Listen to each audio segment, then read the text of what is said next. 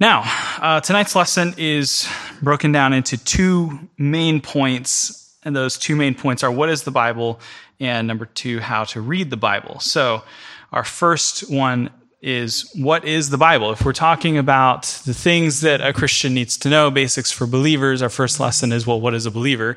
And then our second one is, let's talk about the Bible. What is the Bible? And then how do we read the Bible? So first off, we need to talk about what the Bible is, and we will consider internal claims. What does the Bible say about itself? Well, the Bible claims to be revelation from God. It claims to be God revealing himself to mankind. There's a lot of different sayings out there that you will hear in different churches, different types of churches over the course of hundreds of years of American church history. And you'll hear acronyms and see things like, well, the Bible is BIBLE, basic instruction before leaving earth. That's not great. That's not a great definition. It's trying to be cutesy. It's like, that is not what whoever came up with the word Bible, which the word Bible did not come from the Bible. It came from outside of that afterwards. Like, you're not going to read the Bible. You're not going to read Matthew, Mark, Luke, or John or find the word Bible in it. Because the word Bible just means book. And so Matthew, Mark, Luke, John, Paul, Moses, none of those people had in mind this acronym, basic instruction before leaving earth. They're like, oh, let's call it the Bible, and it'll stand. No, that's not what that means. So what is the Bible? Well, the Bible is God's self-revelation to us, to people. But the Bible also speaks of two kinds of revelation. There's general revelation and special revelation. We're not going to read every single one of these scripture passages, but they're there. So if you want to look them up later, you can, or if you want to jot them down or anything. But Psalm 19 is the classic text for this. Psalm 19.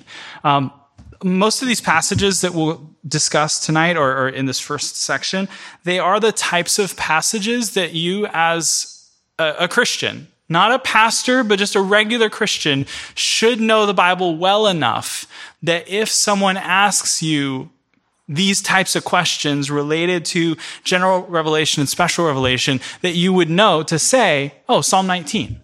That's the text. There's others, but that's the number one. There's no better text that describes general revelation and special revelation. So Psalm 19, what does it say? Well, it says, the heavens declare the glory of God. The firmament shows his handiwork. Day unto day utters speech. Night unto night proclaims knowledge. There's no speech nor language where the voice is not heard. Their line goes out to the ends of the earth. In them he has set a tabernacle for the sun, and a whole bunch of other, something about the strong man runs to win the race. What is that talking about? That's talking about the truth of God, the glory of God that is visible in the created world. That's also referenced in Romans 1. So those would be your two main texts that you should know with reference to general revelation. Now, Psalm 19 also speaks of special revelation, which is not just this general truth about the glory of God, the power of God, things like that, but special revelation speaks in particular with a narrower focus about who God is, and that's described there at the end of Psalm 19. So we need to first acknowledge general and special revelation, but then we move to point two, inspiration. So inspiration, there is no more primary text on inspiration than 2 Timothy 3:16 and 17. Can anyone quote that for me? Does anyone know it? If so, please raise your hand. All right, it goes, all scripture is given by inspiration of God and is profitable for doctrine, for reproof, for correction, for instruction, in righteousness, that the man of God may be perfect, thoroughly furnished unto all good works, in the King James-ish Andy version. I think the King James says thoroughly, which we don't know what that means, but thoroughly furnished unto all good works. So all scripture is inspired by God, is given by inspiration of God. What does that mean? It means breathed out by God. That's why your ESV says breathed out by God. So that's the word inspired, inspired, or expired. It's breathed out. Out, spired, spiration, breath, wind, etc. So the inspiration of God is that God has breathed out his word through the hand of the apostles, the prophets, the authors of Scripture. And that's where it came from. Scripture did not come from people having a really good day. When we speak of inspiration, we're not speaking of inspiration like, oh, Shakespeare's writings are so inspiring, or MLK's speeches are so inspiring and they make me feel something. That's not what we're talking about. We're talking about breathed out by God. That's what inspiration means. Our next text is 2 Peter 3:15 and 16. Hopefully this is the right text. And count the patience of our Lord as salvation, just as our beloved brother Paul also wrote to you according to the wisdom given him, as he does in all his letters when he speaks in them of these matters. There are some things in them that are hard to understand, which the ignorant and unstable twist to their own destruction, as they do the other scriptures. Now, I don't know if you caught that, but what's happening in that verse in 2 Peter 3:15 and 16 is that Peter is calling Paul's writings Scripture. That's important for this whole discussion. How do we know that Paul's writings are Scripture? When we say Scripture, we mean the Word of God, the inspired, inerrant Word of God. How do we know that? Well, the Bible has this thing called the it's in my notes later on, self-attestation or something. It references itself. It calls itself the Bible. And this is one of these texts, 2 Peter 3:15 and 16, where it refers to internally, one author will refer to another author as writing Scripture. Another example of this is 1 Timothy 5:18, which says, "For the Scripture says, you shall not muzzle an ox while it treads out the grain, and the laborer is worthy of his wages." Now, what is happening in this text? This is Paul's writing, 1 Timothy 5:18, but Paul is saying the Scripture says, and then he has two quotes there in this verse. Those two quotes are from Deuteronomy 25, Moses, and Luke 10:7. So Paul is putting Moses and Luke on equal grounds and calling them both Scripture. This is significant. You might not see the big deal because you just assume, well, of course it's the Word of God. But this is one of your proof texts that you need to support the idea that the Bible refers to itself as Scripture, that it all is the Word of God, and there are these internal cross-references within arguing for its inspiration. Now, our next point is inerrancy. If the Bible, if the Word of God is breathed out by God, then it stands to reason that it is right and true. But we're not just working with I'm not sure if I think my reference in my notes is wrong, but we're not just working with a logical deduction. We're also working with explicit instruction in the Bible.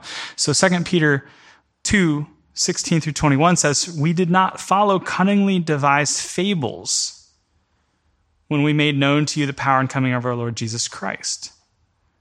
Because that's the issue. If these are fairy tales, these things are made up, or they're just sort of like theories, that's an entirely different situation than the religion of the Bible. We did not follow these fables when we made known to you the power and coming of our Lord Jesus Christ, but we were eyewitnesses of his majesty. For he received from God the Father honor and glory when such a voice came to him from the excellent glory, "This is my beloved Son in whom I'm well pleased."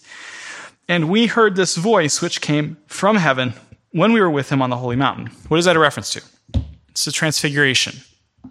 So the Transfiguration, Jesus is on the Mount of Olives, and he is transfigured, and they see his glory, his eternal glory, in a fairly unfiltered way. And that's what is being referenced right here. That experience that they had observing Jesus in his exaltation and his glory when the Father says, "This is my beloved Son in whom I'm well pleased." We heard this voice from heaven on the holy mountain. And so we have the prophetic word confirmed, which you will do well to heed as a light that shines in a dark place until the day dawns and the morning star rises in your hearts. Knowing this first, that no prophecy of Scripture is of any private interpretation, for prophecy never came by the will of man, but holy men of God spoke as they were moved by the Holy Spirit. So what's happening in these verses is that he's saying that this word in front of you in your hands, this word of prophecy, is more sure than that experience that they had on the Mount of Transfiguration. That experience of them seeing Jesus face to face with their eyes, while holding what we would call the Bible in your hands, is more sure than that. No prophecy of the Scriptures is of any private interpretation, for prophecy never came by the will of man, but holy men of God spake as they were moved by the Holy Spirit. Let's keep moving to our next point, authority, the authority of the Word of God. If it is from God, it's breathed out by God, and it's true, then it stands to reason that it bears authority, so much so that we actually need to listen to it. We need to follow what it says. Now, there are so many references that we could reference where in the Old Testament, for example, it says, "and God said." Like there's thousands of those types of references. But the one I've listed here is Luke 4:8. Do you know what that is? Luke 4:8, or Luke 4, is Jesus' temptation.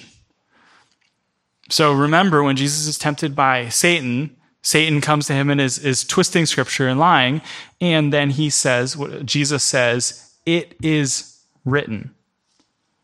And he quotes a couple different passages. And so he is pushing back. He's fighting against Satan with the authority of the Word of God. This brings us into our next point, infallibility. There's a song that we used to sing when I was a little kid. God's word shall never fail, never fail, never fail. God's word shall never fail, no, no, no. If God's word is true, if God's word is inspired by him, if it has authority, it will not fail or fall.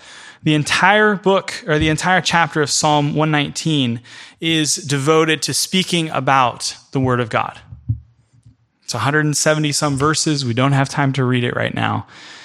But it is very clear that the word of God is true, it is sure, it is certain. Now, when you're doing reading, if you're reading theological books, especially kind of modern theology, and you come across the term infallibility, people will often say, well, I believe in the infallibility of Scripture, but they don't want to say they believe in the inerrancy of Scripture.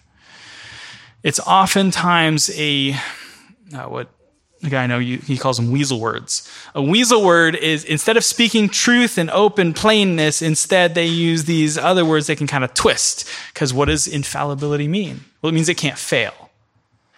Okay, that's good. God's word won't fail.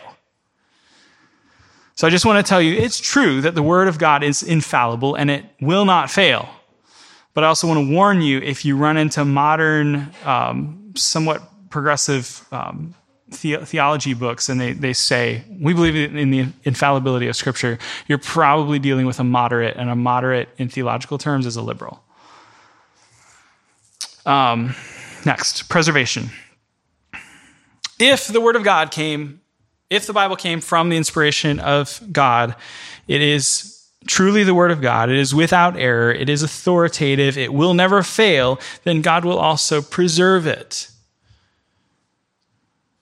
Matthew 5:17 and 18 argues for that point. It says that not one jot, not one tittle will pass away until all is fulfilled. In other words, these words, jot and tittle, these are references to tiny portions of the Hebrew letters that indicate the difference between one Hebrew letter and another Hebrew letter.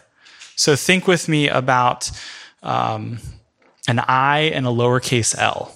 What's the difference between an I and a lowercase l? Just a little dot. Well, in Hebrew, there's a lot of things like that as well. So when it says, not a jot will pass away, well, that's like dropping off that I that changes the difference between an I and a lowercase l. So God will preserve his word, and he has preserved his word. Now, if you've grown up in the extremely conservative end of the Christian stream, and you're in like fundamentalism, IFB, or extremely conservative Southern Baptist circles, you will encounter King James only people.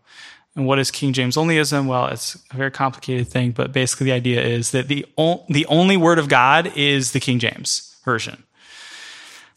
And they're really big on this point of preservation. They say that the KJV is God's preserved word, and no other word is not a version, it's a perversion. That sort of thing. It is not true. It is not true that God has preserved his word only in one particular manuscript or one particular family of manuscripts, but rather God has preserved his word through the entirety of the body of manuscripts. But we'll talk about manuscripts in a little bit. So let's keep moving. Point B, what books should be in the Bible? Canonicity. So, we need to talk about canonicity. What does the word canon mean? Well, it means rule, like a ruler, yardstick, tape measure. Not a gun on a ship or a camera, but it's a measuring stick. So this question of what books should be in the Bible, I meant to list them out here just for fun, but we have 66 books. And those are the ones that should be in the Bible. We have 39 Old Testament books and 27 New Testament books. This is why these are listed for us in our Confession of Faith. In the 1689, it says, these are the books of the Old Testament, and names them. And then these are the books of the New Testament, and it names them. Well, why is that? Well, it's part of the name 1689. This was written in 1689. And who were the people who wrote it? Well, they're folks who came out of the Church of England. What is the Church of England? Well, we call that the Anglican Church. In America, we call it the Episcopalian Church. And what do we call that? Well, it's like a slightly reformed version of the Roman Catholic Church. Or some would call them Anglo-Catholics, or there's a wide range. But basically, in a lot of Anglicanism, they don't have 66 books. They have more than 66 books. Why? Because they're basically Catholics who have a little bit of Protestantism.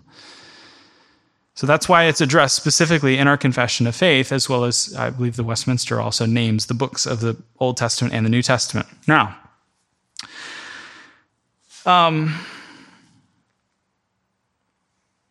let's talk about chapters. Do you know how many chapters there are in the Bible? Raise your hand if you know the answer. 1,189. Good job. Did anyone else know that? Trenton almost knew it. So there's 1,189 chapters in the Bible. Hopefully you will all know that next week when we do our quiz. These chapter divisions are not original. So if somebody tries to get you onto like numerology and stuff, just say, no, thank you. We're not doing that. The writers of Scripture did not have some kind of numerical Bible code in mind when they wrote the Bible. Because the chapter divisions were added hundreds of years, if thousands of years, after they wrote it. So don't look for some sort of mystical, secret meaning in like, oh, well, did you know that, this, like, John 3:33 means this, and Acts 3:33 means, like, no, that's not a special message from God. Just discard that completely. Don't even give it space in your brain. Chapter and verse divisions are not original. They're not inspired by God. What that also means is in your Bibles you have in front of you, some of them are in paragraph form and others are in list form. The ones that are in paragraph form, such as the ESV, New King James, and just a lot of other Bibles, in that paragraph form, sometimes they will have a paragraph division that starts in the middle of a verse. And if you look at that and you say, oh, well, I thought the verse started, well, clearly the verse number did start in that other place, but that verse number maybe could have been placed somewhere else by the guy who put it in there, but he didn't, and it's just where things are today. So don't let that cause you problems or confusion. Chapter divisions were added by a guy named Stephen Langton, who was the Archbishop of Canterbury in the 1200s. Versification was added to the Old Testament by Jewish scribes around AD 900, so some 1,000 years after the time of Christ, 900 years later. Robert Estienne added the verses to the New Testament in the 1500s. Now, if you take a New Testament intro class, and they should talk about this if they're actually teaching things related to New Testament intro, they'll reference how, why some of these chapter and verse divisions are so awkwardly placed is because the guy who wrote them, the guy who inserted them, did it while he was riding a horse. And I heard this story, and I'm like, I'm not sure if that's true or not.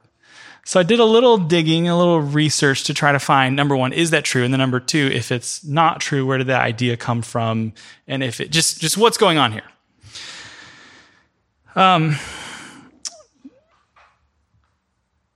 There's a guy named Caspar Gregory. He wrote in his book, The Canon and Text of the New Testament.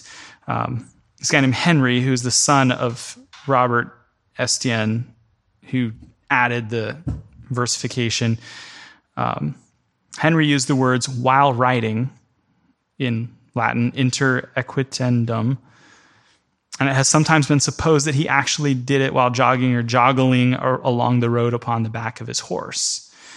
Yet I do not think that he did that, or that his son Henry says that he did that. It seems to me to be more likely that the words while riding simply means that he did it in the breaks of his long ride. When he got up in the morning, he may have done something before he set out. During the morning, he may have rested a while at a wayside inn. And certainly at noon, he would have done so. And at night, he doubtless divided away until it was his time to sleep. Now, this author says, no, it wasn't done literally while riding on a horseback. It was done while taking breaks from this ride. He was going from one city to another, and he's got all these manuscripts, and he's just like putting periods and numbers and all this in his manuscript.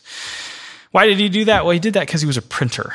This man had a printing business, and so he's trying to help with his printing process by adding verse divisions. I think the argument that this was done during breaks on his horseback journey is no stronger of an argument than that he literally did it while bouncing up and down on the back of a horse.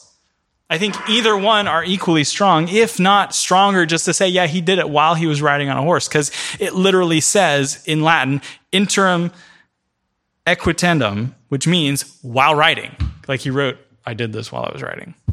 So if someone tells you the chapter and verse divisions or the verse divisions was added while he was riding on a horse, and then someone who's a sophomore in Bible college comes up to you and says, actually, that's not what happened because my professor said, there's just as much strength to the argument that it was on the back of a horse as that it was during his lunch break. So that's the background on that. Now, let me ask you, raise your hand. I kind of want to just call on somebody. Raise your hand if you can recite the books of the Bible in order. All right, so Trenton, let's hear it. Stand up and give it a shot. Stand up. Stand up. There's 12 people here. Stand up. Start it with Genesis. Yeah. Genesis, Exodus, Leviticus, Numbers, Deuteronomy. Oh no. He fit the Battle of Jericho. Joshua. Judges. Ruth. Is it first? First and second Kings? First and second Chronicles? Samuel. No way. First and second Samuel, first and second Kings, Samuel, and then first and second Chronicles. right. So thank you for being a good sport. Thank you for trying. Now, let me just say, yeah, go with the songs, but let me just say that if you took personal spiritual disciplines class with Donald Whitney at Southern Seminary, Donald Whitney is the guy who has like invented the field of personal spiritual disciplines, like sort of like Stradivarius like developed the field of playing the violin. Like Don Whitney is the guy on this topic. And so this topic of studying, knowing, meditating on scripture and all this, he makes all of his students take a test, a written test. And in that test, it includes things like write the 10 Commandments in order correctly. Write the books of the Bible in order correctly, spelled correctly. Just a bunch of these types of things that are literally, are you smarter than a fifth grader, Sunday school type questions. Like these are not the deep things of the mysteries of God. This is Bible quiz 101 type material. But I'm trying to help Trenton feel better. Most of the people in that class who are seminary students training to be pastors bombed this test in a bad way. They did terrible. They did terribly on this test.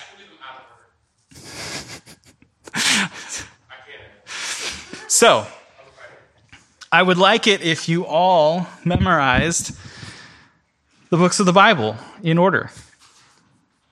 Find, maybe Mindy can pull up her favorite song and send it to you all. There's lots of these songs. So, next, let's go to the Apocrypha and Pseudepigrapha. So if we started in the shallow end of the pool, we started at the zero entry pool where you just kind of roll in and there's no ledge. Now we're in the more bizarre things. So we have the Apocrypha. The Apocrypha, I referenced, there's the 66 books of the Bible, which I didn't list on the slide, but apparently I should have. Beyond those 66 books, there are these extra books, these 14 books that we call the Apocrypha. These are 14 intertestamental books, which are added by the Roman Catholic Church. They're mostly history, but there is some fiction as well. So when we say intertestamental, we mean if you have a literal physical Bible, which I would encourage everyone to have a printed Bible, you have the book of Matthew chapter 1, and then you turn back and you have this in-between page. This is what we call the intertestamental period. Now, in terms of time in history, this is 400 years. These 2 pages, that's 400 years, and it goes from Malachi to Matthew. This intertestamental period, stuff happened, but it was also a silent time where there was no word from the Lord given. There were no prophets coming and speaking. But stuff happened, and that stuff is, some of it is recorded in these apocryphal books. So I've got them listed, and you can read them for yourself. Read the titles if you would like. The important one is the book of Maccabees. The Maccabees, there's 4 of them, 1st, 2nd, 3rd, and 4th Maccabees. These record particularly the Jewish revolt. So when the Jews were under the oppression of the Roman Empire, they had the Maccabean revolt. If you've heard of, what's the mountain there in the southern part of Israel where there was the fortress, Masada. So if you've heard of Masada, Masada was this last hideout, this last stand of the Jews against the Romans and the part of the Maccabean revolt. So these books in the Maccabees describe this in the Jewish wars. That Josephus wrote the Jewish wars, but nevertheless. Just for fun, sometime you should read Bel and the Dragon. Bel and the Dragon is spelled B-E-L, not B-E-L-L, just one L. Bel and the Dragon is an addition to the book of Daniel. So if you have a Roman Catholic Bible, just flip to the book of Daniel, look at the end of it, and you will see this story about Bel and the dragon. When you read it, you will realize this is a fairy tale. This is completely different in its quality of writing, completely of a different nature than the book of Daniel. It would literally be like if I'm reading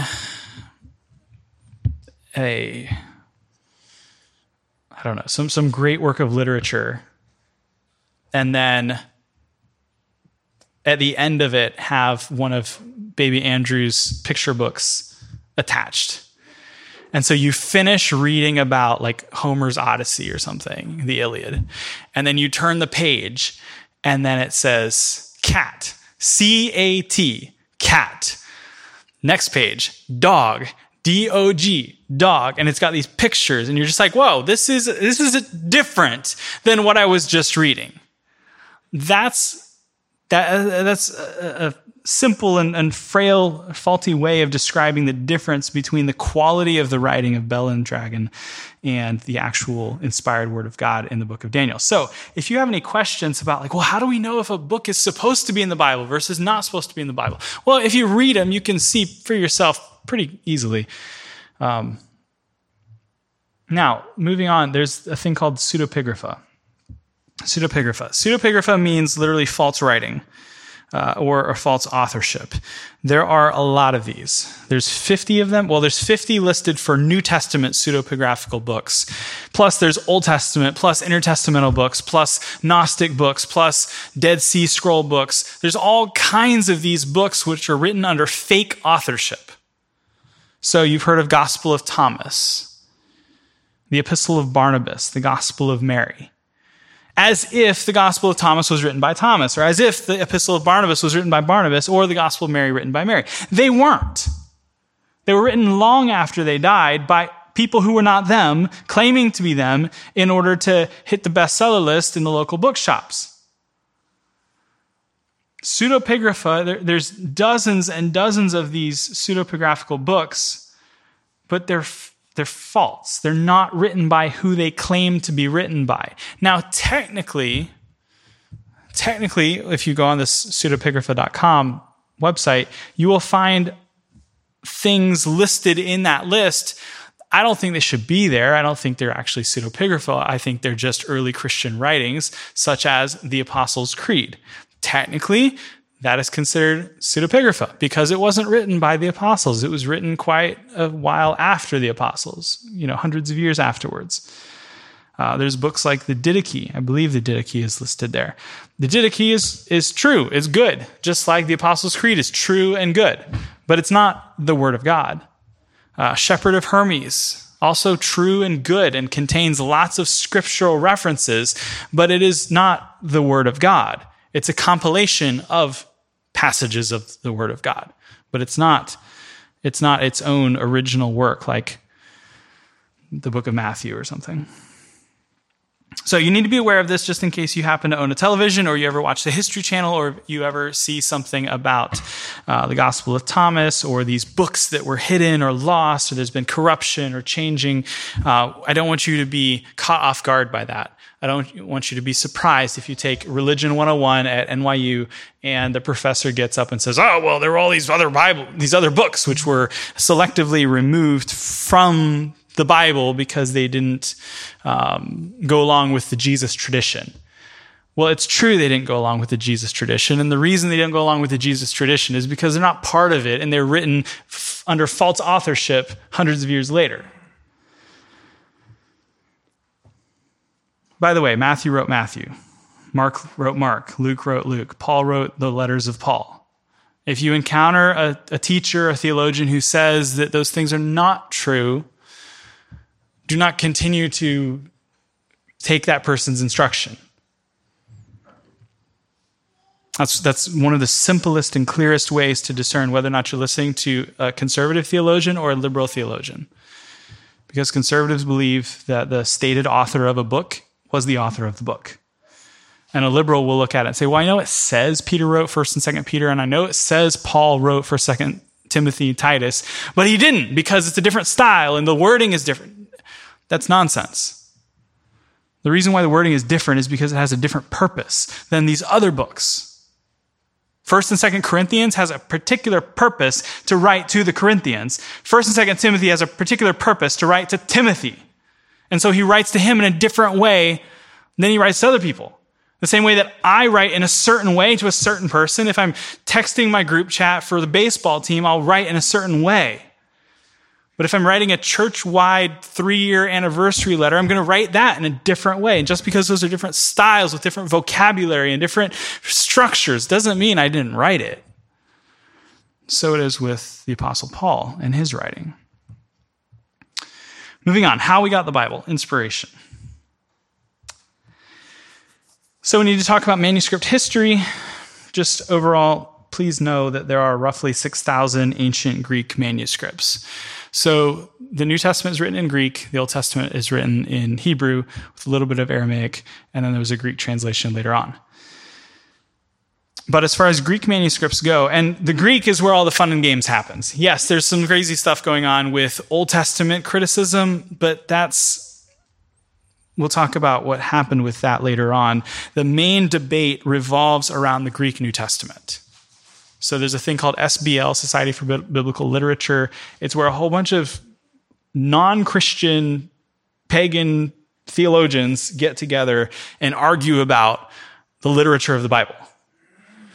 What manuscripts are best and all this sort of thing. Let's talk about how the biblical manuscripts compare to other ancient literature. You know that the Bible is not the only ancient book. There's lots of other ancient books. So I have an image, and this image has the Iliad by Homer, Herodotus' history, Thucydides' history, Plato's writings, Caesar's Gallic Wars, Livy's History of Rome, Tacitus' Annals, Pliny the Younger's Natural History, and then the New Testament. So you have on this chart, or on the chart on your phone in your hands, you have the date that the book was written. Let's say Homer's Iliad was written in 800 BC, and then the earliest known copy of that book, 400 BC, which is a time gap of 400 years, and then there are 643 copies. That's a lot of copies. So through that, they're able to discern what Homer's Iliad actually says. Because you have 800 or 600 versions of it, then you can compare and see what the true message actually is. But notice how these other books have so few copies. Herodotus' writing has 8 copies. Thucydides has 8. Plato's 7 copies. That's not many. Caesar's Gallic Wars, there's 10 copies. But then you get down to the New Testament, it says 5,366. There's actually more than that. There's different versions of this chart. I had no interest in creating a chart for myself, but there are other versions of this chart that have like 5,800 some, and others will just straight up say 6,000 plus. Why is that? Well, because if you ever go to Israel, hopefully you will see there's constant archaeology being done. But that's just Israel. There's also ancient Egypt, or modern Egypt, but these ancient archaeological digs. There's Alexandria. There's all over the ancient world, there are these digs, and in those sites, they're always looking and finding new things. And so that number of copies of ancient manuscripts goes up. Now, there's also a lot of Roman Catholic churches that are very, very old all around the world, and those churches oftentimes have libraries. In those libraries, they have ancient scrolls. So Codex Sinaiticus is a codex, a manuscript, found in the monastery of St. Catherine at the base of the traditional site of Mount Sinai. What is Codex Sinaiticus? Well, it's an ancient manuscript of the New Testament.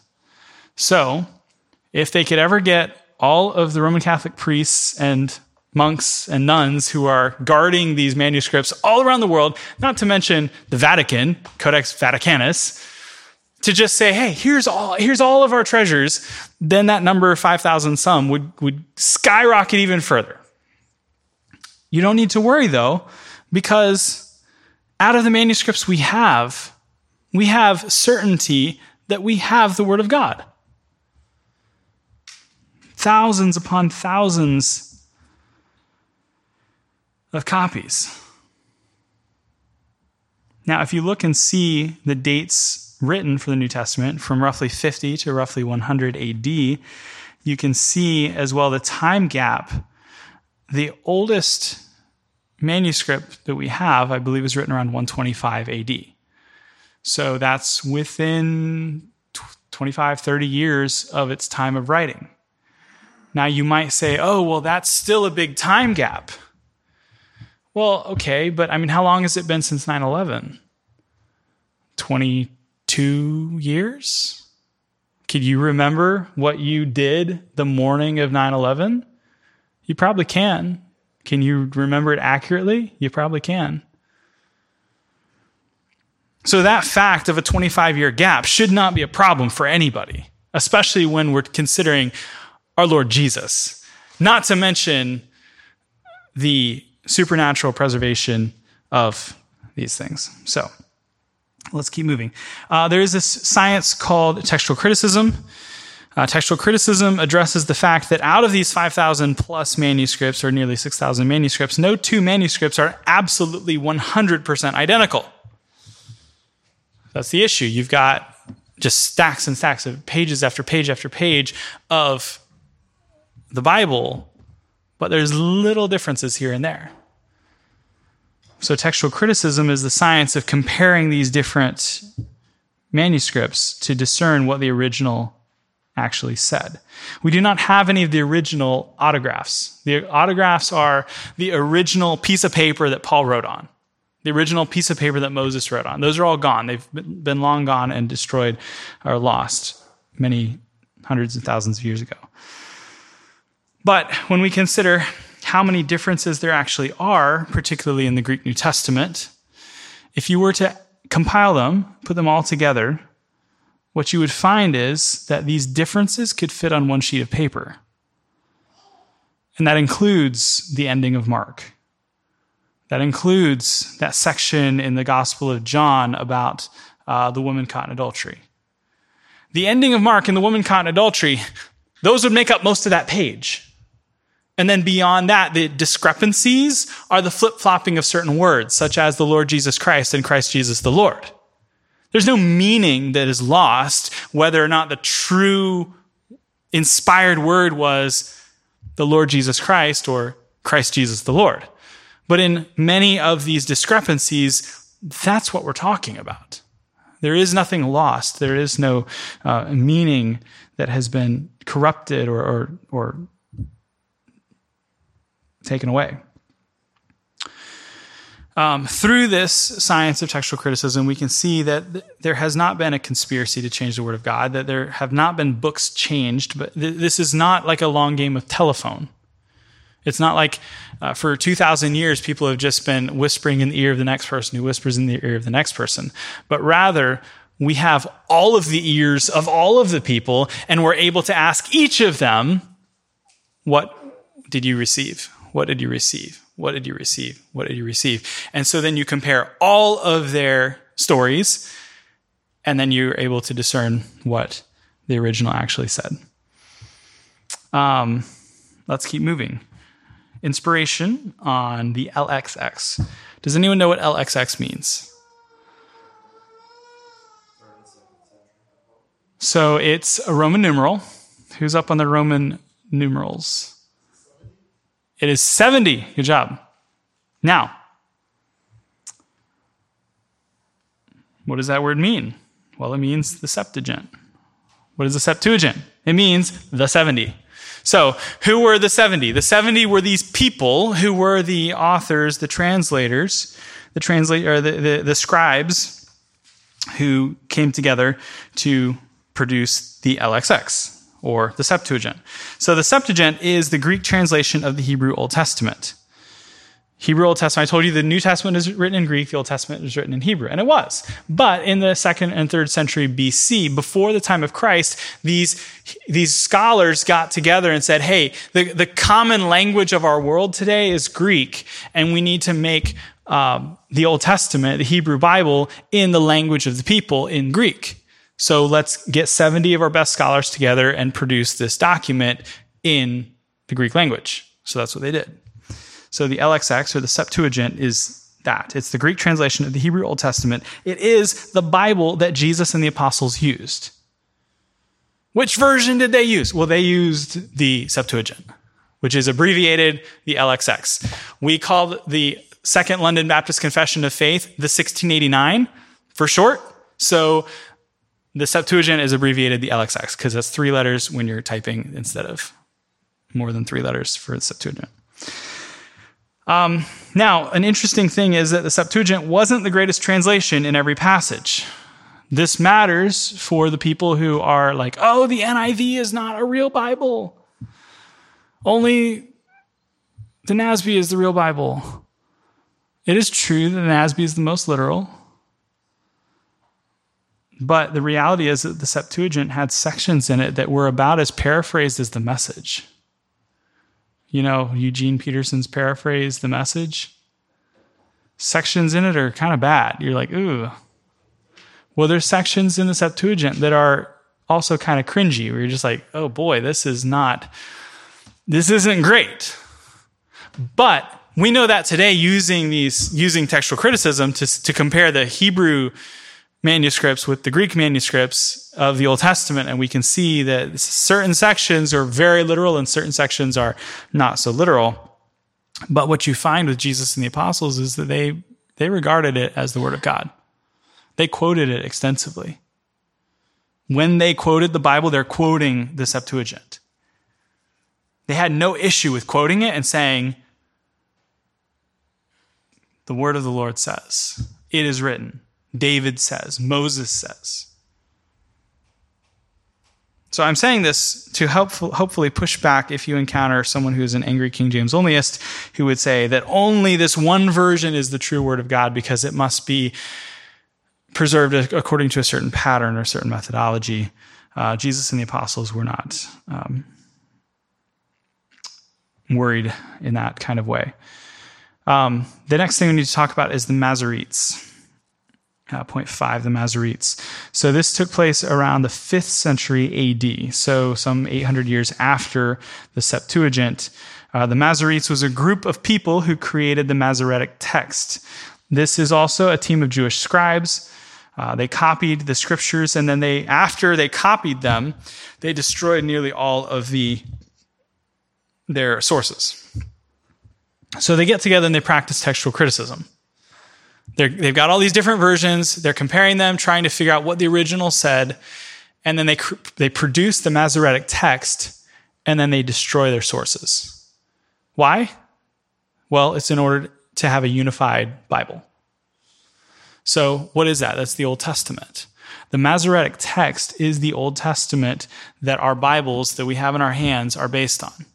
It's the standard Hebrew scriptures. The English Christian Old Testament is the same as the Jewish Old Testament. In the Hebrew, in the manuscripts, it's the Masoretic text. Now, sure, there's a few older manuscripts that the Masoretes did not know about, that they didn't have access to and they didn't destroy, such as the Isaiah scroll, other scrolls from the Dead Sea. But for the most part, those documents that they had access to and that they used and compared, after they were done with their writing project of the Masoretic text, they destroyed their source documents in order to have one unified version. And their work, the Masoretic text, is what we use today. Next, we have the Latin Vulgate, Jerome's project around 382 AD. So Jerome is there. He does a similar project where he's looking at different versions, different translations, and compiling and putting together a Bible for this case, it would be in Latin. After that is Erasmus with the Textus Receptus, TR for short. He did that over 1,000 years later, 1516. Do you remember what happened in 1517? Martin Luther nailed his 95 Theses to the door of the Wittenberg Castle. So what Erasmus was doing in this project of creating the TR is he created a critical Greek manuscript that would be the basis for the King James Version. He didn't know the word King James Version. That was 100 years later. But he is doing the same project of comparing the different manuscripts in order to go back to the sources, in order to go back to before the Latin, because they knew the Latin wasn't original, so they want to go back to the Greek. Now, he only had a handful, I think maybe 20-some manuscripts at the time. He didn't have 5,000. He didn't have 6,000 manuscripts. He just had a couple dozen manuscripts, but he did the best that he could with what he had. Now, on our next slide, we have an image, which you also have on your phones. You can zoom in on that. That has a lot of helpful information. You can look at that at your leisure.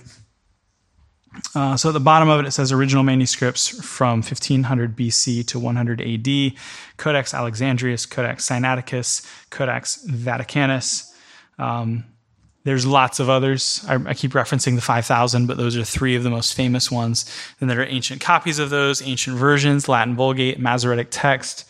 And then above that, Wycliffe, Tyndale, Coverdale, Matthew's Bible, the Great Bible, Geneva Bible, Bishop's Bible, then the King James, 1611. Then there was the 1769. If you have a King James Version in your hand or in the pew in front of you, even if it says 1611, it's not. It's the 1769. Then on the right side, there's the Douay-Rheims Bible, which is the Catholic Bible based on Latin Vulgate translation. Then above that, the American Standard Version, ASV, then the English Revised Version. Those both are coming out of the King James Version and then would both lead to like NASB and ESV and these other more popular modern translations.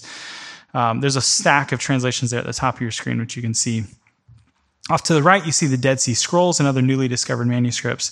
The Dead Sea Scrolls were not really involved in these translation projects because they were discovered much later. Like they were discovered in the last 100 or 200 years instead of 500 years ago or more. So let's keep moving. Criticism. So we talk about textual criticism. What is textual criticism? Well, it's the science of criticizing the text, but it's actually its modern implementation of it is not necessarily a good thing. So in the same kind of way that we would use the word like critical theory, critical race theory. So textual criticism is this criticize in order to destroy and tear down and remove the confidence in the authority of the thing, in this case, biblical text. So we have form criticism, source criticism, and redaction criticism. Form criticism is a critical consciousness, a critical view of the text based on the form of it or the shape of it. So let's say you're looking at the text in Greek and you're analyzing it and criticizing it on the basis of the printed structure of the wording. So think with me about this speech I'm giving right now. If you do a literal word by word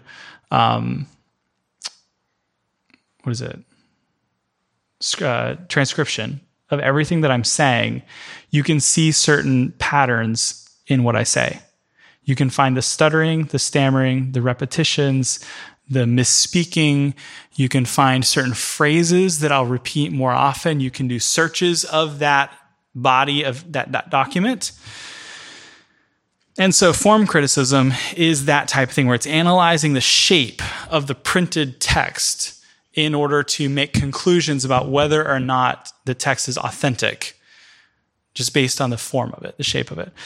Secondly is source criticism. Source criticism, i.e., where did it come from? So did Paul write for 2 Timothy? The source critics would say, no, those didn't come from Paul. He didn't write those. Well, I'm here to tell you he did write those. And then there's redaction criticism. You know, if the term redaction, it's where you're redacting something, you're deleting things, taking things away.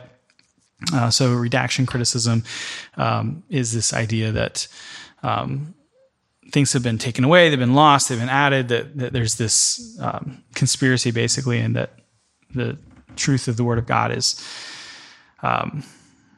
been lost. So These are the three primary types of criticism. If you were to go to a liberal or secular seminary, which most seminaries are liberal or secular. So if you go to a seminary in New York City, unless it's one of the very small handful of evangelical seminaries, so if you go to like Columbia Theological Seminary at Columbia University, or New York Theological Seminary, or Union Theological Seminary, or General Theological Seminary, any of these schools, instead of being taught that the Bible is true, you're going to be taught the Bible is false, and then you're going to be taught form, source, and redaction criticism instead of Matthew, Mark, Luke, and John. So you'll be studying a lot of dead German theologians whose names all end in M-A-N-N, like Brueggemann and all sorts of other words. Moving forward, because we were running low on time, modern translations. So we have, there's a range of translations. I wanted this to be in your slide so you can zoom in on it for yourself, because it's very impossible to see from the seats. But there is a range of types of translations. There's word for word, thought for thought, and paraphrases. So the most paraphrased Bible translation would be the Message, and the most word for word would be an interlinear. If you have the ability to ever get an interlinear, I would encourage you to do so, because it's interesting to be able to see Greek and Hebrew lined up over each other, and you can see literally the exact way in which this was constructed. Now, if you don't know the Greek alphabet and you don't know any Greek vocabulary, it's pointless to even do this. So I take it back. But the most literal word-for-word translations are NASB, Amplified, ESV, RSV, KJV, NKJV, HCSB, and then you get into thought for thought, NRSV, NAB, can't read this, KJB, NIV, TNIV, NCV, and then you start getting into the paraphrases, NLT, NIRV, GNT, CEV, TLB, and MSG. So if you go on BibleGateway.com, you click on translations, and you can like scroll through the dozens and dozens and dozens of those. This little chart here will tell you what type of translation you're looking at. Let's keep moving. Point 2. So all that is point 1. What is the Bible? How to, what is the Bible? And then number 2 is how to read the Bible. So we've got hermeneutics. Hermeneutics is the science of interpreting the Bible, or how to interpret the Bible. 2 Timothy 2:15 says, "Be diligent to present yourself approved to God, a worker who does not need to be ashamed, rightly dividing the word of truth." Rightly handling the word of truth. The difference between rightly and wrongly handling the scripture is the difference between a true teacher and a false teacher. It is very easy to twist the scripture. How do you do that? Well, you start with your idea in your head, and then you go to the scripture looking for something that proves it. And you're like, oh, well, it says it. It's not exactly it doesn't say exactly what I think it says, but it says what I want it to say. And so then you ram it through. So it's important. It's important to rightly handle the word of God. It's important to rightly interpret the word of God. Some of the rules of interpretation are, number 1, consider genre. So let's move to that point, genre. So there's different genres within the Bible. You need to understand what genre you're reading. There's historical narrative, for example, a story, a record of something that truly happened. There's poetry. Think of Psalms. Poetic scripture uses different types of words, uses images, whereas historical narrative will give you facts and figures. It will tell you that this thing happened, and then after that, the next thing happened, and you're supposed to read it, taking it at face value. Then there's the Gospels. Of those Gospels, there's the Synoptic Gospels, and then John's Gospel. The Synoptic Gospels are Matthew, Mark, and Luke. These are the ones that are synonymous, or they have synonyms, or they're similar. They have the same type of message going on in them, but then John's Gospel is very different from the other 3. And then after that, you have the epistles. What is an epistle? Well, an epistle is a letter. That's what it means. And it's very different from the Gospels. And then of those epistles, you have Pauline epistles written by Paul, and then there's the general epistles written by Peter or John, 1st, 2nd, 3rd John. Then beyond that, you have prophetic literature or apocalyptic literature, or if you want to divide those, you've got prophecy and apocalyptic. Or you can call it the same thing, depending on what scholar you're reading. So think about the book of Revelation, think about the prophets in the Old Testament. So it's important to understand the genre that you're reading as you are attempting to interpret it. Next, consider context, historical context. When was this written in history? So think with me. You're reading the Psalms, and you're like, okay, it's poetry. And then, like today, I read Psalm 21. And presumably David is writing, and he says something about the king. Who's the king? Well, it would be him eventually, but before that, it was King Saul. So when you read something about a king, don't be thinking about the guy in England who just got coronated recently. That's the wrong one. That's why it's important to consider the historical context. When was this written in history? Next, covenantal. Consider the covenantal context. Which covenant is this particular text under? So, when was it written? Who is it written to? And what covenant are they under? What are the rules of the game that have been established for this audience? Is it the Mosaic covenant? Is it the Noahic covenant? Is it the Davidic covenant? So consider the covenantal context. Is this in the new covenant? Next, consider its canonical context. Where in the Bible is this story that you're reading? What book are we in? Keep that in mind always. So on a Sunday, when we open up 1 Corinthians, remember, we're in 1 Corinthians, not 2 Corinthians. We're also not in Romans. We're not in the book of Acts.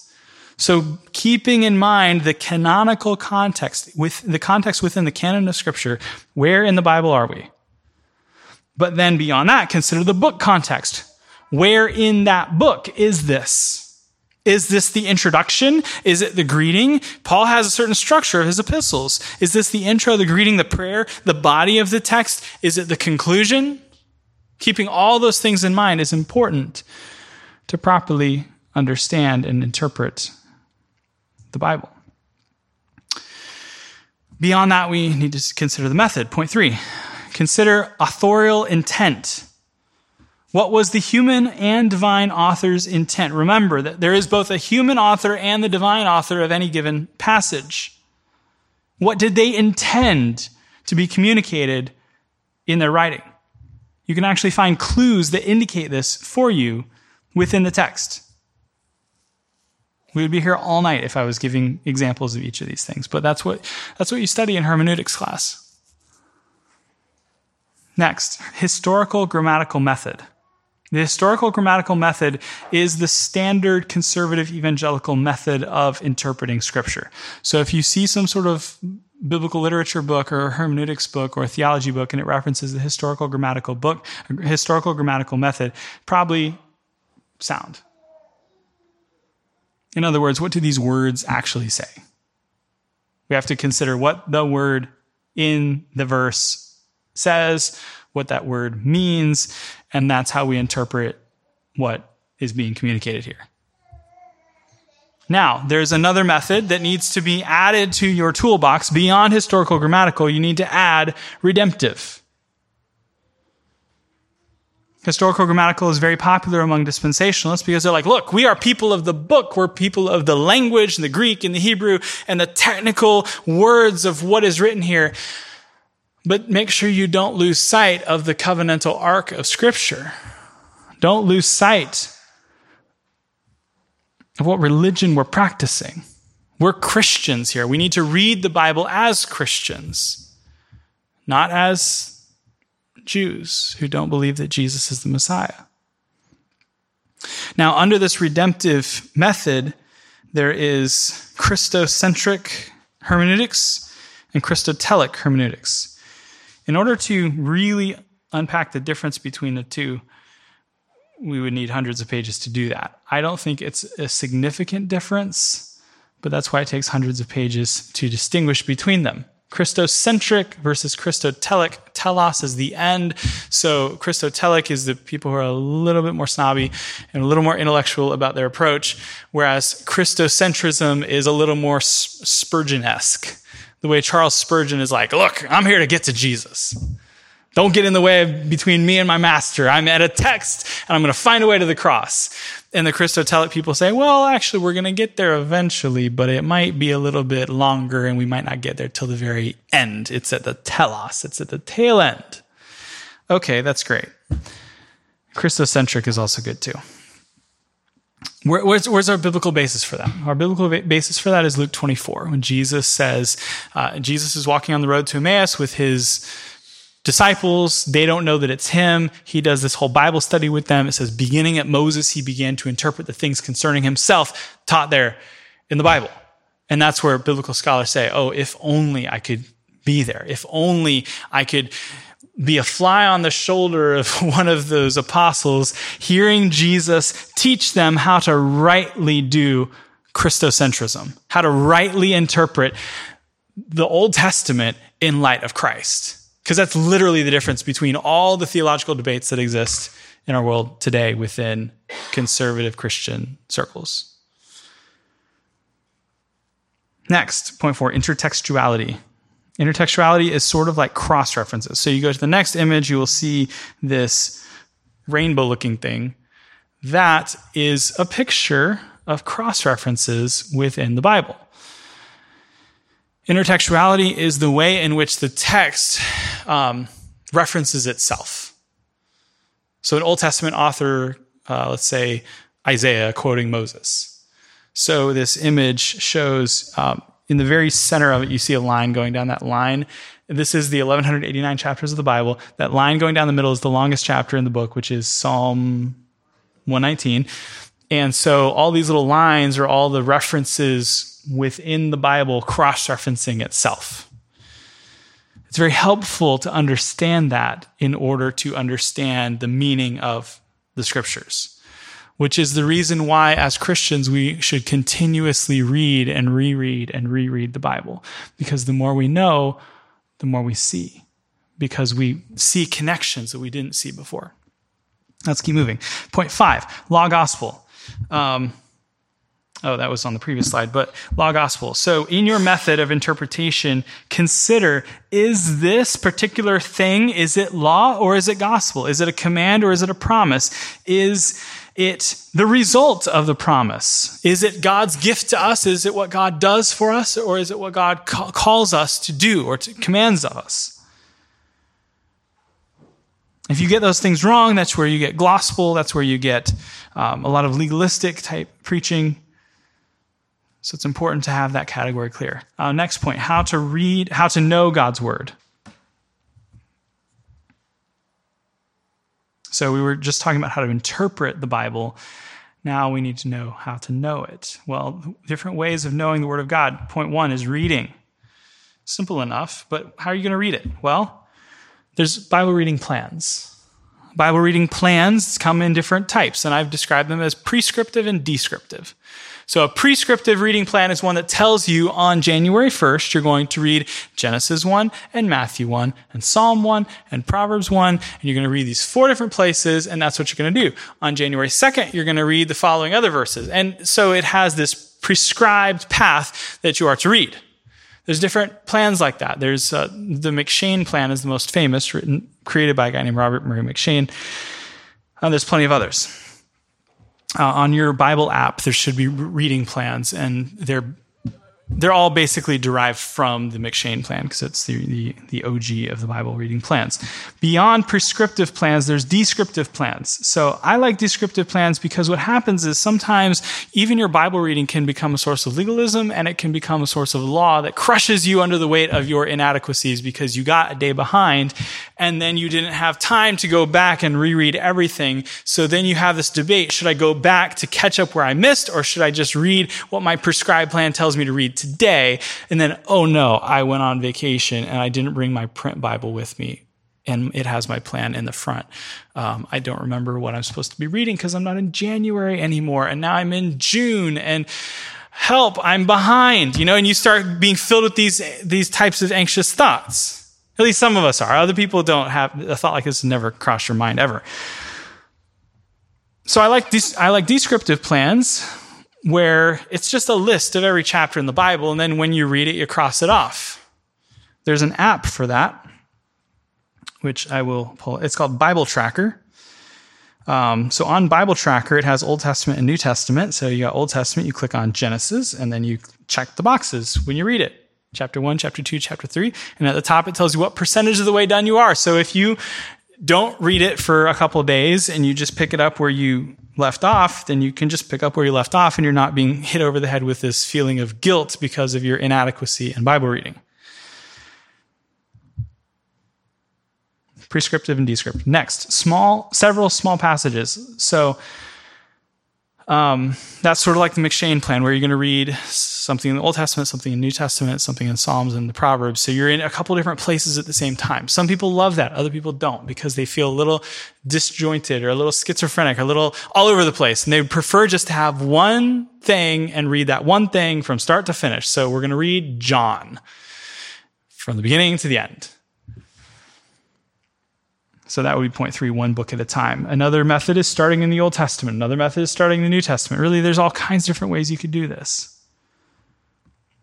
But point 1, reading. Point 2, meditation on Scripture. Meditation is not Eastern meditation. When someone says, all right, let's meditate, what do they mean? Well, usually they mean something like, let's find some stillness, let's empty our minds, let's listen to ourselves, look within for something. That is not what the Bible means when it says meditate. That might be a little bit more yoga-esque or Hindu or Buddhist or something, but that is not the biblical concept of meditation.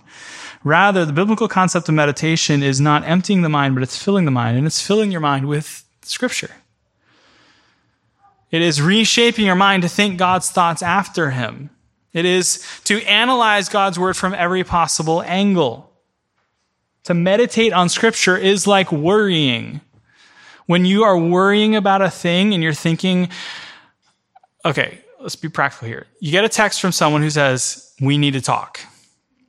And then you instantly, like, your heart is filled with dread, and you start thinking about every single interaction you've ever had with that person and what this could possibly be about, because they didn't tell you what it was about, which means whatever they want to talk about is bad. Otherwise, they would have said it.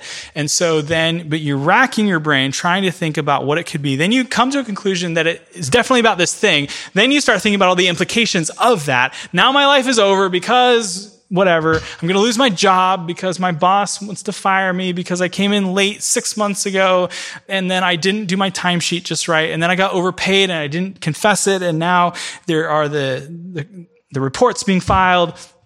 Your mind just goes crazy thinking about that particular scenario from every possible angle. What are you doing? You're worrying. What also is that? Well, it's meditating. You're filling your mind with thoughts of that thing, thinking about it from every possible angle. So when we meditate on Scripture, you take a passage, a paragraph, a verse, and you think about it from every possible angle.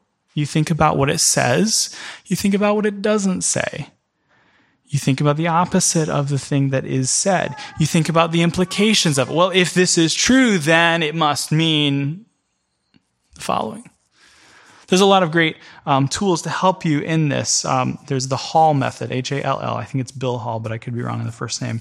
And that Hall method is like a couple dozen questions to ask about that particular passage in order to help you with your meditation process on the Scripture. Again, remember, we're discussing how to know the Word of God. So if you're going to know the Word of God, you need to read it. You also need to meditate on it. Don't just read it and glaze your eyes over it and never think about anything else the rest of the day, but actually read it and think about it. Think about it from different angles. That's the reason why most of our Scripture reading doesn't do anything for us. It doesn't change us. It doesn't impact us, because we're just reading it, checking off our box, and moving on. We're failing to meditate on this. Next, memorization. The Bible actually encourages us to memorize the scripture. It says, I will hide God's word in my heart that I will not sin against you. So how can you memorize? Well, you can memorize individual verses. You can treat the Bible like an encyclopedia of different topics. That's one way to do it. I don't think it's the best way because I don't think that's the author's intent, but that is one approach.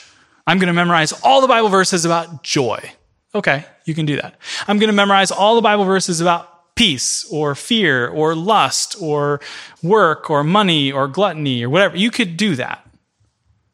And I would encourage you to do that. Memorizing individual verses, memorizing topically, but then next would be memorizing paragraphs. To memorize scripture in context. Not just to know I can do all things through Christ who strengthens me, but to know what comes before and after, to know what chapter of the book it's in. It's in Philippians chapter 4, and that he's actually writing from prison, and that he says, I know how to be brought low. I know how to abound.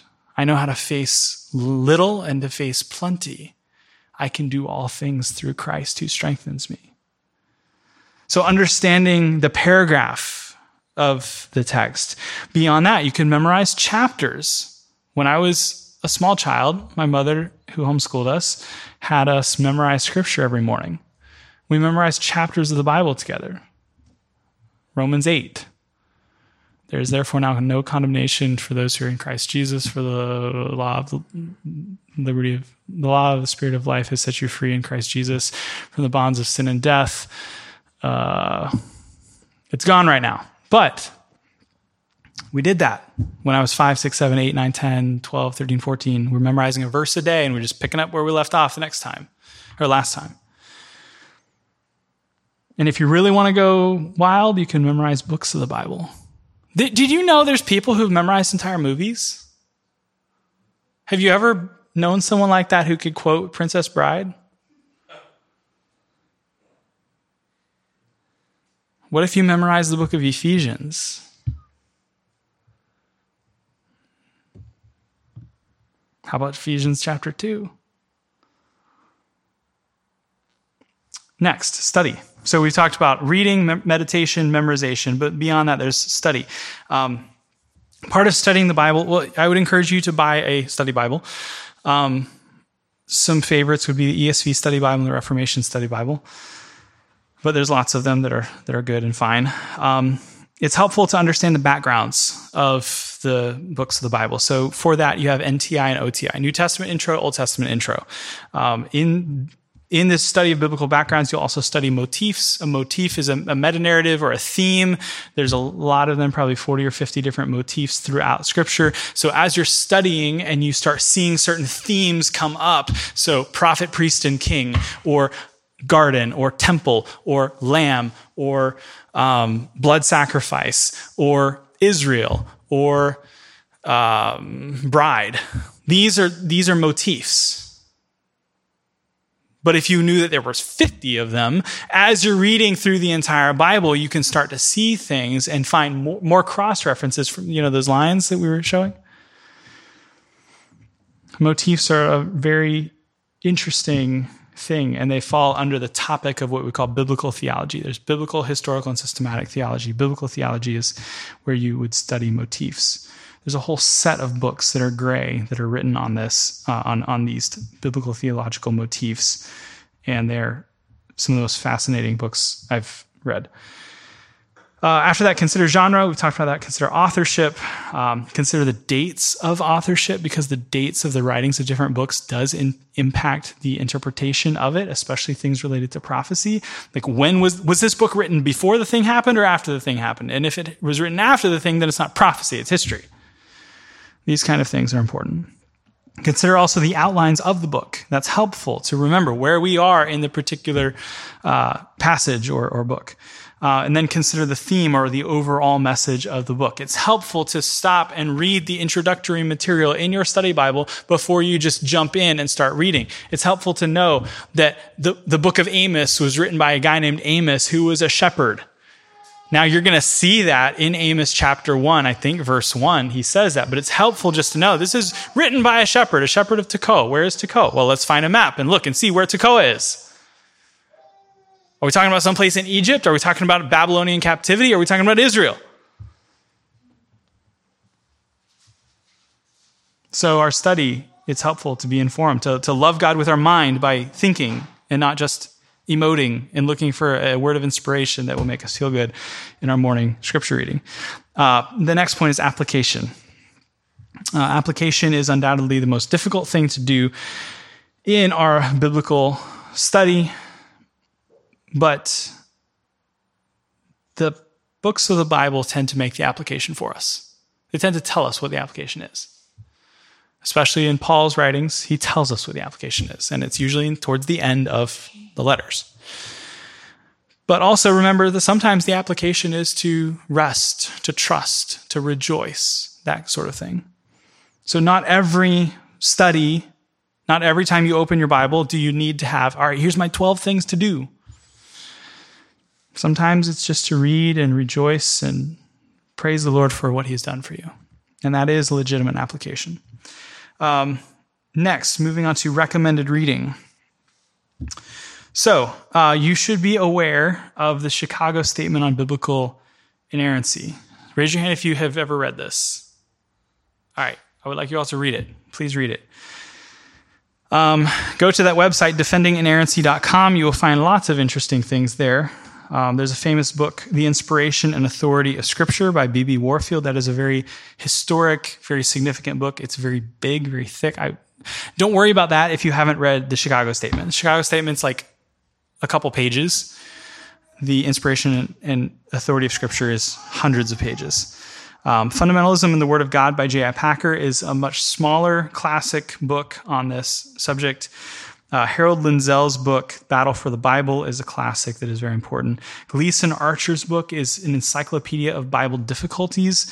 That is helpful, especially if you're engaged in street evangelism or street apologetics and you start talking to people like, oh, the Bible's full of errors. It has all these contradictions. What about Jephthah's vow? You know Jephthah's vow? Jephthah's vow was when Jephthah told God that the first thing that comes out of his house, he's going to sacrifice to God. And then he comes to the house and his daughter runs out and he's like, oh no. I have to kill my daughter. So the Encyclopedia of Bible Difficulties considers all of these difficult stories and what do they mean and what actually happened and how do we answer the atheist who's arguing with us on the streets of New York. So that's why Gleason Archer's book, Encyclopedia of Bible Difficulties, is helpful. If you have Amazon on your phone, you might want to just order that book right now. Canon Revisited by Michael Kruger considers the self-authenticating nature of Scripture, how the Bible proves that itself is true. If you are in King James only circles, if you have a crazy uncle who's into that sort of thing, this could be a helpful book. If you're not, you don't know anyone who thinks that way, don't waste your $10 on the book. But it is a good book.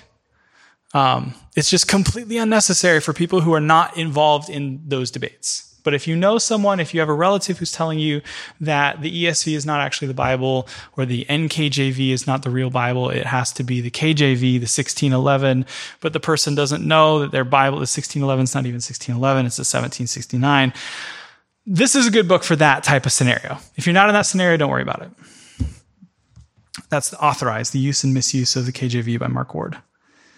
Now, in closing, please remember that there's so many passages in the Bible about the Bible.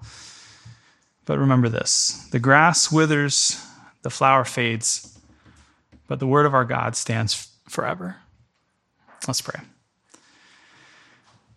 Father, I pray that you would help us, that you would strengthen us according to your word, that we would be people of the book, that we would be people of your word, that we would be formed more and more into the image of your Son by the Spirit of God through the word of God for the glory of God. I pray that you would use this lesson tonight to help us to strengthen your people. And I pray these things in Jesus' name. Amen.